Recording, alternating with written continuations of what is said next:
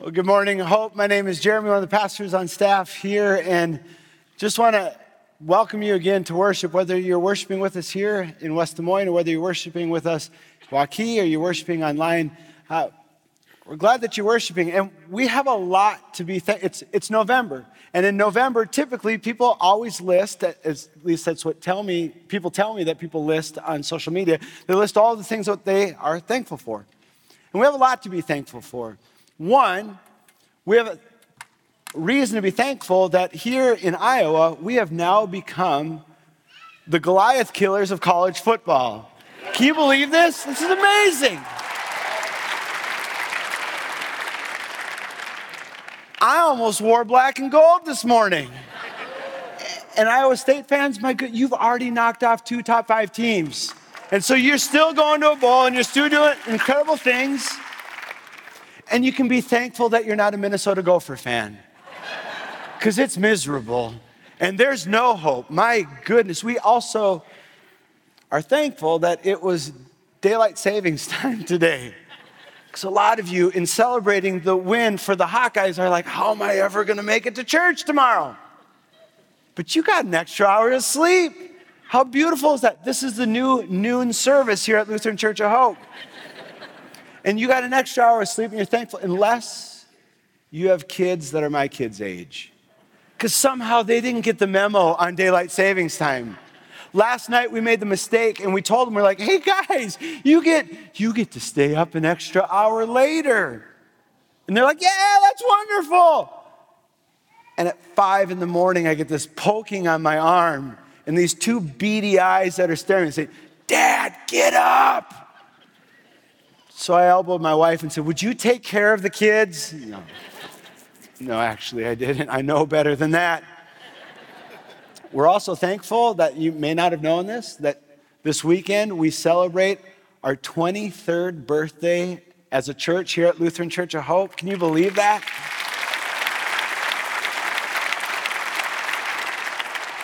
It's absolutely amazing what God continues to do and what God has done over the last 23 years. This morning, we're worshiping in 6 different locations. That's mind-blowing. We're also worshiping with people all across the world right now. So our rebroadcasts over this evening and tomorrow, we'll worship with so many other people. And not only on our 23rd birthday do we celebrate what God has done, we anticipate and we celebrate what we know, because God has called us to it, what God is going to continue to do. We get to be a part of it. I say it all the time. This is a God thing. What we're a part of right now. And it's not exclusive to Lutheran Church of Hope. It's the work that God is doing in the world. We get to be a part of that. Somehow, in some way, God can use us. What an amazing thing to be grateful and to be thankful for. It's also, today is All Saints Sunday. And for some of you, you say, I don't even know what that means.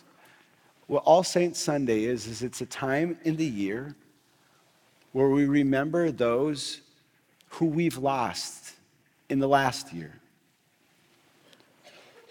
And for some of you, just hearing that is incredibly hard.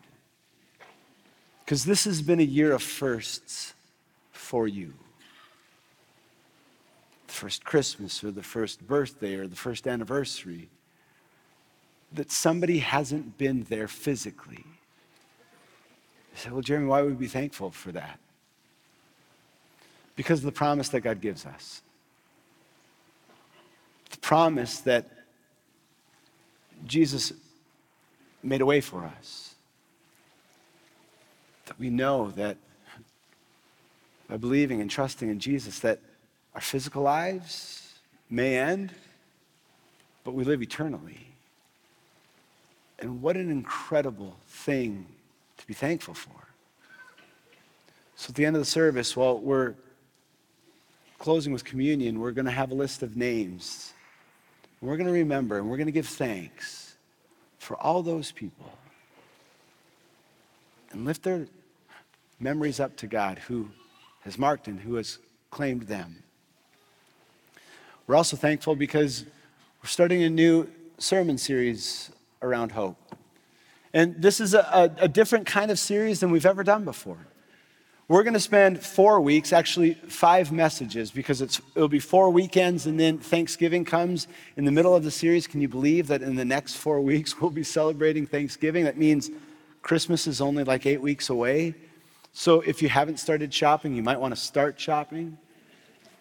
But for the next 4 weeks, next 5 messages, counting Thanksgiving, we're going to be doing this series, What Are You Wearing? But we're going to be focusing on one passage of Scripture, the Scripture passage that you just heard read, no matter where you're worshiping. Scripture passage that comes from Paul's letter to the Colossians. Paul is writing a letter to a group of people who are experiencing something, and Paul is writing a letter, writing a word of encouragement. Because what the people in the Colossian church are experiencing, what they're facing, is a world that seems to get more and more divided all the time. And the disagreements are amplified and the love is being lost. So Paul writes to the Colossian church and tells them that it's going to be different with them. It reminds them that they're one. And it's something that we need to be reminded of as well, don't we? I mean, we believe in God's word. We believe that God's word is God's inspired word. And in God's word, in the very, very beginning of the story, in the very beginning of the book of Genesis, within the first 30 verses of Scripture, Genesis chapter 1, verse 27, we're reminded that all of creation, all of humanity, throughout all of time, have been created in the image and in the likeness of God. And whether we believe it or not, whether we accept it or not, and whether we acknowledge it or not, it's true. Even with the people that we might disagree with. Even with the people that, on a surface level, because usually the disagreements are things that are on a surface level. Have you ever noticed that? The biggest disagreements and the biggest things that tend to polarize us are surface level things. That in the grand scheme of things, really, if we're going to be honest, aren't going to last forever. But we give them so much time, and we give them so much energy, and we give them so much volume, and we forget that we're one. And we need to start acting like it. That we're better than the way that we have a tendency to treat people that we don't agree with. Communities are divided. People are being polarized. The animosity that we have is being amplified. And we need to stop. Because God's called us to something more. Not just for the people that we want to be one with, but for all people. And we need to put on something different than we've done in the past. My wife Bridget and I, just over a year ago, we fell in love with a new TV series that just came out. Some of you, I know many of you, because after each of the services this weekend, people have come to me and they've said, "Oh, we love that show. We don't miss a week." And the show that we fall in love with is the show This Is Us. Anybody watch that show? You can raise your hand no matter what campus you're at. Yeah, a ton of people. This show is sweeping across. Everybody's watching it. I'm not going to give away any spoilers, so you don't have to plug your ears and shut your eyes. But this show, there are many reasons why Bridget and I love this show. One of the reasons is the show centers on these three siblings. They're triplets. Two of them are biological twins. Their parents were supposed to have triplets. One of the infants died in childbirth. And as the father is looking at his newborn, now twins, he sees that there's another child who had been abandoned at birth. And out of his love, out of the reality that he knows that what ultimately, more important than anything, what we're called to do is to care for the ones who are in need, this father says, we're going to take him home. We're going to adopt him. He's going to be one of our family. And so these three siblings all share the same birthday, and they are just a couple years younger. So part of the show is in real time and present day. Part of the show is in flashbacks. Well, those three main characters are only a couple years younger than my wife and I. And so it's so fun to watch the flashbacks. And Bridget and I reminisce on about how it used to be. Like, remember when kids used to play on Game Boys, how crazy that was? Remember when we didn't have cell phones? How wonderful that was? Remember when we used to play outside with other people? And we remember this and we love it. But the thing we love more than that is the fact that this show has a way of speaking into real life struggles and a way of portraying them in a way that we can relate to. And one of the struggles that this show portrays in an incredible way is the struggle that exists between the two brothers, Kevin and Randall. They just don't understand each other. They just don't see eye to eye. They have animosity towards one another. Randall seems to take everything seriously. He works for everything he gets, and he looks at his brother Kevin, who just kind of dismisses everything. He's kind of fly by the seat of his pants. The things that he finds important, Randall doesn't find important. And Kevin looks at his brother and says, lighten up. And throughout their old childhood, but it's not just their childhood, it's as adults as well, they find themselves at odds with one another all the time. And they forget, as we often do, that they're one. And they need to start acting like it. Our kids are only 18 months apart. We call them Scandinavian twins.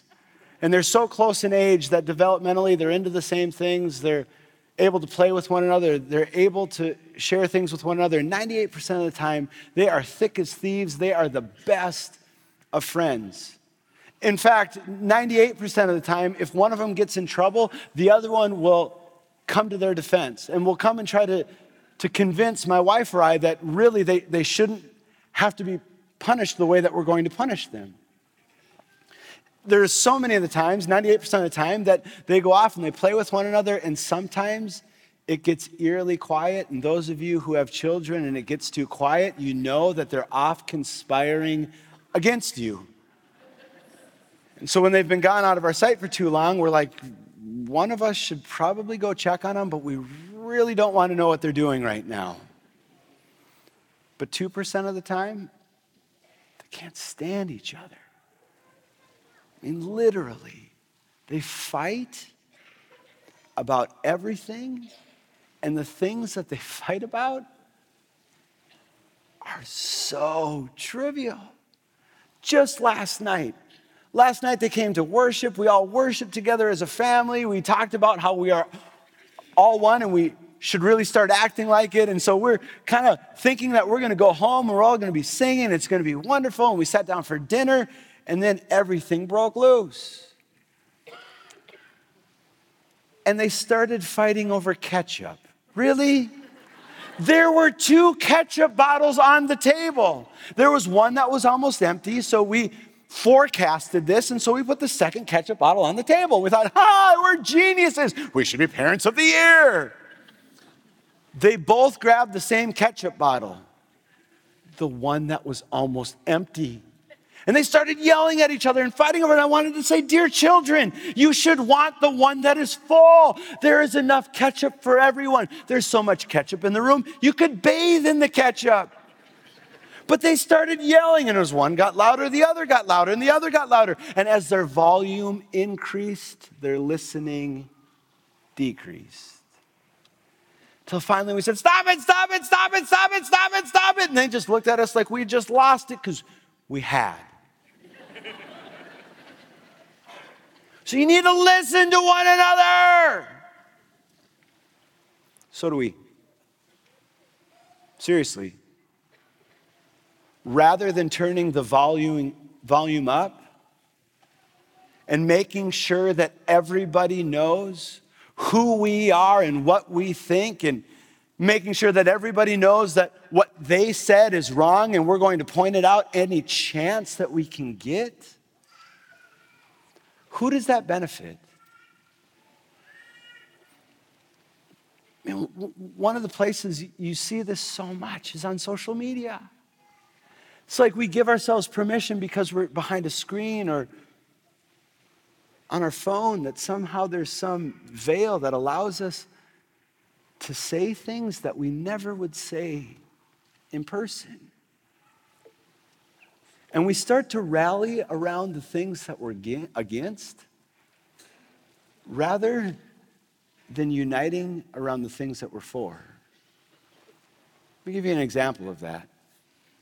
During the football season, it's really easy for me to be friends with somebody who roots for the Chicago Bears. I'm a Vikings fan. And it's really easy for me to be friends with a Bears fan because we have a common enemy. And we can talk about how much we hate the Packers. But then what happens when football season's over? What was our relationship based on? What we're for or what we're against? And who does that benefit? When I was doing youth ministry, I came into the position I was doing, and there was a woman, her name is Kim, and she was an incredible woman. She and her husband, Rob, poured everything they had into this ministry. They did it as volunteers, but they wanted to spend more time with their kids who were getting a little bit older, so they stepped aside, and so I was hired to do youth ministry, and Rob, Kim, and I did it with one another, and they invested more into me than what I deserved. I mean, they didn't just share with me how they kind of had learned to do some of the things of youth ministry. They poured their life into me. I mean, they were a godsend in my life. I was young, I had no clue about anything, and their door was always open. And when it came to doing youth ministry and encountering kids, we agreed on almost everything. All of the main things we agreed on. And there were a few things that we would, in our own preference, do a little bit different than one another. But all of those things were so inconsequential. It's like, do we do small groups first and large groups second? Do we do large groups first and small groups second? How big should the small groups be? Do we have kids of the same sex in the same groups, or do we split them? I mean, just little things that in the end, what we wanted the kids to know is Jesus. And if that happened, it was a success. And we should have kept the main thing, but for some reason, the littlest of things would just bug me. Jesus talks about what you should do if you encounter somebody that you have a problem with or you have a disagreement with. It's in Matthew chapter 18, and every single person should star that chapter in their Bible, should underline it. Because Jesus says, if you have a disagreement, a misunderstanding with somebody, you should not air it publicly. You should settle it privately. You should bring your concern to that person individually, so in your relationship, you can discuss the matter at hand. For some reason, probably wrapped up into the insecurities that were a part of me, I wasn't able to do that. And I, embarrassingly so, would kind of build camps of people to say, can you believe she does it that way? I mean, doesn't she get it? Kind of build my little factions, my little camps, people who I could bring over to my side. One evening after we got done with our youth group that night, we would always stay late as leaders and kind of rehash what had happened that night, what were the joys, what were the sorrows, what were the struggles, were there any prayer requests? But for whatever reason that night I chose it, and I don't even remember what it was, but I remember what I did. And in front of all 15 of the leaders that were there, I very, very angrily told everybody what I thought about Kim and what she was doing. Sometimes I tend to get a little animated when I speak. And I was just letting her have it. And I got done, and literally, you could see the air had been sucked out of the room. I mean, the look on people's faces was that look of like, I literally can't believe what I just saw. But I was too prideful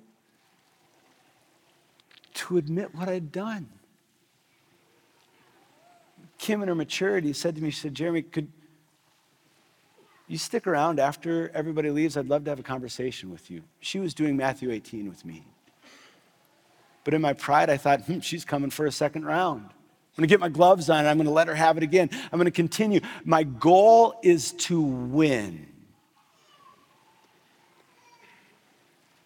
Everybody left. My heart was racing. My adrenaline was rising. And Kim said, Jeremy, I just have one question for you. When you said what you said, was that for my benefit to build me up? Or was that for your benefit to tear me down to make you look better? What do we do when people think or act differently than we want them to? How do we handle it? What is it that we put on? Just a little over a week ago, I was able to be a part of a panel that was meeting at Des Moines University. President Franklin, who is the president of Des Moines University, who also is a member of Lutheran Church of Hope, an incredible woman, an incredible leader. Last year, seeing the divisiveness that existed in culture, she decided to start a president's discussion series on opposing views and finding common ground. And there were 4 of us on the panel that were all able to talk about what we do and how we approach situations where we're on opposite sides of the aisle with somebody. I didn't tell that story. Should have. So one of the first things that we did as a panel, and the people on the panel were as diverse could be, in age, in gender, in ethnicity, in religion. And we all had a couple minutes just to share what we thought and what we saw. And what we saw the divisiveness in culture doing to our community. Because it's killing us. Which is why we need to stop it. The last person to speak in this opening question was a young man who is just an incredibly gifted young man. Goes to Valley High School. And JJ spoke and he said, where do I see this at play in our culture? Look at the PowerPoint slide. This was the slide that was there that evening when we were meeting with the Des Moines University community. Said the opposing views is an 80-point font. Finding common ground is an at best 12. We rally around what we're against, and we never attend to what we're for. We're one. We need to start acting like it. We don't get to pick the people who are on this journey with us, that we share this community, city, state, nation, earth. We don't get to pick them, but we have to love them. We have to love them. It's what Paul is getting at in Colossians chapter 3. He says, don't forget who you are. Don't forget what the promise of the gospel has done in your lives. Oh, you people who are in the Colossian church, there are people who are outside of you that are going to behave and act, and they're going to maybe even come to a point where they attack you for who you are, but you're not going to respond in the same way. You are going to respond differently because you yourself know what God has done in you and through you. That you've been called, that you've been set apart, that you've been chosen by the grace and love of Jesus Christ. We celebrated that last week. What a holy moment, what a holy move of the Holy Spirit across all of our campuses, across all of the services. We have the opportunity to respond to this call that God has placed on our lives.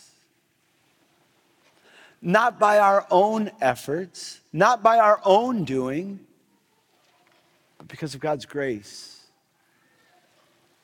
That we've been sealed by the Holy Spirit and we've been marked with the cross of Christ, and that is forever.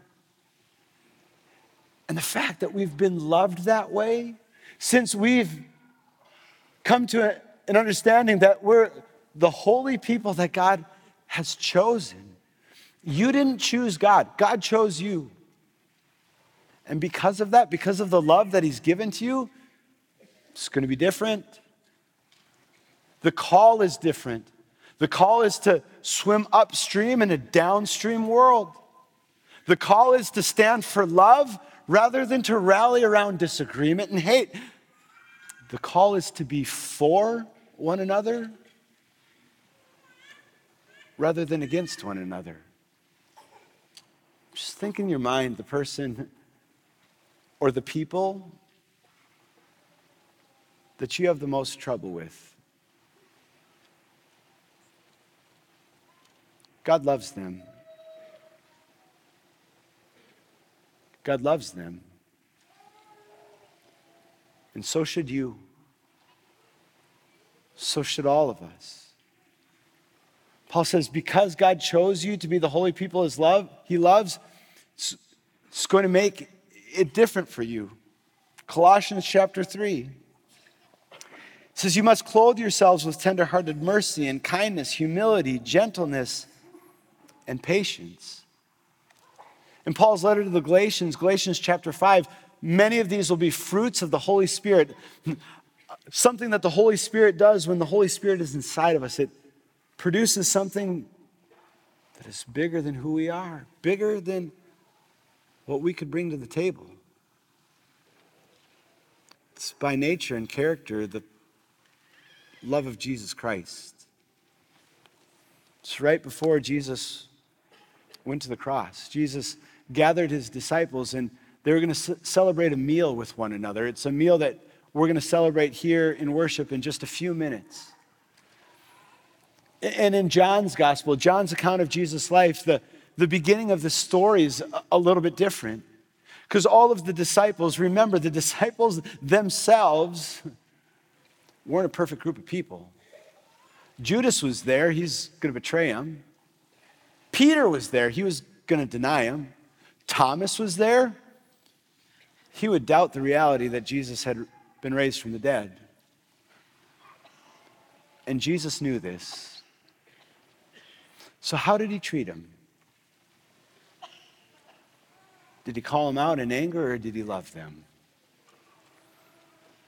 Gospel of John says he takes off his outer garments and he takes a basin of water and he stoops at their feet. And he does something to them scandalous. It really was. It was something, it was an act that would be reserved for the lowest of the low of all the servants of the household. To wash the dirtiest physical part of a person's body, he stoops down at their feet and cradles them and begins to wash them. So crazy was what Jesus was doing. By the time he gets to Peter, Peter says, absolutely not. Jesus, you cannot do this. Jesus, you're above this. This is reserved for people who are lower than you. Jesus, if anybody in this situation, if anybody should be washing somebody else's feet, it should be me washing your feet. But Jesus, you could never wash my feet. And Jesus says, Peter, you don't understand it, but you'll get it. I didn't come to be served, but I came to serve. And I'm giving you a new commandment. It's the greatest commandment of them all. It's to love each other. Everybody say, no matter what campus you're at, everybody say, love each other. Love each other. Say it again, say, love each other. Love each other. We need to do it. We really need to start doing it. Why? Because not just your health and well-being, but the people around you depends on it. Too often when we have opposing views, we think it's our arguments that's going to win them to our side. Have you ever seen that happen? You've ever been in a situation with somebody and the volume gets really high and they are screaming, or maybe you're screaming at them. Have they ever said, oh, okay, now I get it? We want to argue them to our side when the only thing we can do is to love them with a love that could transform them. Think about the story of Zacchaeus. Everybody in Zacchaeus' community knew how wretched of a person he was. He was a tax collector, despised. Everywhere Zacchaeus went, he could feel the stares of the community burning holes in the side of his head. If it was about the court of public opinion persuading Zacchaeus to have a transformational experience in his life, that wasn't working. Zacchaeus gets in a tree, and even the people are calling out Zacchaeus, and he's up in the tree. But one conversation with Jesus changes everything for him. It does for you, and it does for me too. 1 John chapter 4. Same John that writes the Gospel of John, writes a series of 3 letters in the very end of the New Testament. 1 John, 2 John, 3 John. 1 John chapter 4, verse 10, it says, this is what real love is. Not that we loved God, but that he loved us. Too often we think that love is an emotion or a feeling that we have, that when it's the right people in the right situation and all of the right ingredients, when those things all come together in perfect harmony, then love is a response to that. That's not love. Those are feelings. And feelings are important, and we need to attend to our feelings. They're never wrong, but they're wonderful barometers. They're horrible compasses. When I feel a certain way, it helps me to look around and ask myself, what's going on that's making me feel? If I'm feeling scared, what is it that's causing me? Because I'm not a scared person. Something is pressing in on me that's causing that feeling. When I feel angry, when I feel happy. They're great barometers, but they're horrible compasses. Too often we think that feelings should elicit action when in reality it's quite the opposite. That our actions will change our feelings. When we begin to love, we'll feel more loving. When we love the people who we might be at odds with, it's really hard to be angry with them. This is what real love is, John says. Not that we moved first, not that it was about our feelings, but it was about the reality of the gospel of Jesus Christ, that he loved us first. And since we've been loved, John goes on, says, dear children, since we've been loved, since God loved us that much, we surely ought to love one another. Doesn't mean that we don't take a stance for things that we believe in, but we need to love first. Paul will say it in 1 Corinthians chapter 13. Faith, hope, and love, these gifts will last forever, but the greatest of these is last forever. It's the only thing in life that has the power to transform us. It's what Kevin and Randall were struggling to do. All they could see was the ways in which they were different. All they could see was what the other was doing that they didn't agree with. So they continued to raise the volume, waiting for somebody to change. There's this scene from last season. It's, for me, one of the most powerful scenes in the movie. Randall and Kevin are both at the doorstep of an incredible moment in their lives. Randall, his whole life, has struggled with the issues of abandonment. He's struggled with perfectionism. He's struggled with all, which causes him to strive for everything. He's a perfectionist. He's taken too much on to his own shoulders, and he's on the verge of a nervous breakdown. Kevin's on the doorstep to get back into stardom. He was a celebrity, and he kind of fell out of the limelight, and now he's getting his next chance at having a big break. So big was this chance that the entire family has decided to go and to support him and to be there on opening night of this play that he's going to be the main character in. And if he doesn't show up, and if he doesn't get out onto that stage, he's going to lose his chance for his one opportunity. But he sees that there's something bigger than him. Love is patient, it's kind. It's not envious, it's not boastful, it's not rude. It doesn't keep a record of being wrong. It doesn't rejoice in injustice, but rejoices when the truth wins out. Love never gives up, never loses hope. Love endures through every circumstance. The word for love in the Greek is agape. Everybody say agape. It means God's love. It's a love that steps in at the greatest moment of need. It's a love that covers the gap. It's a love that shows up. It's a love that gives everything it has away to the one who is in need. John 3:16, we could preach for a year on just this one passage from John's gospel. For God loved the world so much, what did he do? He gave everything he had away to us who couldn't come to an everlasting life, who couldn't overcome our sin, the forces of evil, or the finality of death on our own. So love shows up. John says nobody has ever seen God. But when we love,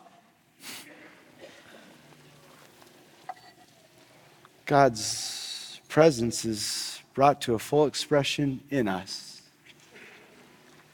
That fills us up so that we can reach out to the world around us. If you're in a place where you have a relationship that's at odds, step in. Good boundaries. Need to have boundaries. But you can always love. I wonder if we looked at our social media accounts just for this month, what if we started a different kind of hashtag? It's the pound sign for those of you who aren't on social media. But what if we tagged everything that we wrote with this?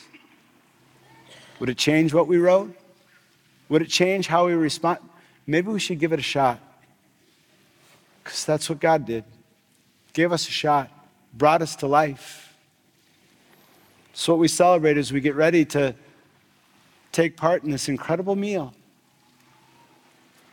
It's right after Jesus washed his disciples' feet that they sit down and he takes bread, and after he gives thanks, he breaks it and he gives it for them all to eat. And he said, this is my body and it's given for you. Take it and eat it and do it to remember me. In the same way, after they had eaten, he took the cup of wine, and after giving thanks, he gave it for them all to drink. And he said, this cup is the new covenant in my blood, shed for you and for all people for the forgiveness of your sins. Take it, drink it, do it for the remembrance of me. So we get ready to receive these gifts from God. Would you pray with me the prayer that Jesus taught us? The words will be on the screen. Our Father, who art in heaven, hallowed be thy name. Thy kingdom come, thy will be done, on earth as it is in heaven. Give us this day our daily bread, and forgive us our trespasses, as we forgive those who trespass against us. And lead us not into temptation, but deliver us from evil. For thine is the kingdom, the power, and the glory, forever and ever. Amen. If you're wondering, are you welcome at this table? All people are welcome. Ushers will direct you forward. Simply take a wafer and dip it in either the dark-colored wine or the light-colored grape juice. There's allergy-free stations available as well. The communion servers can get into place. While we receive communion, while we worship, we will remember all those who have passed in our church family. Their names will be listed from their date of death starting with last November on the center screen. So remember, let's give thanks to a good God who gives good gifts. Amen.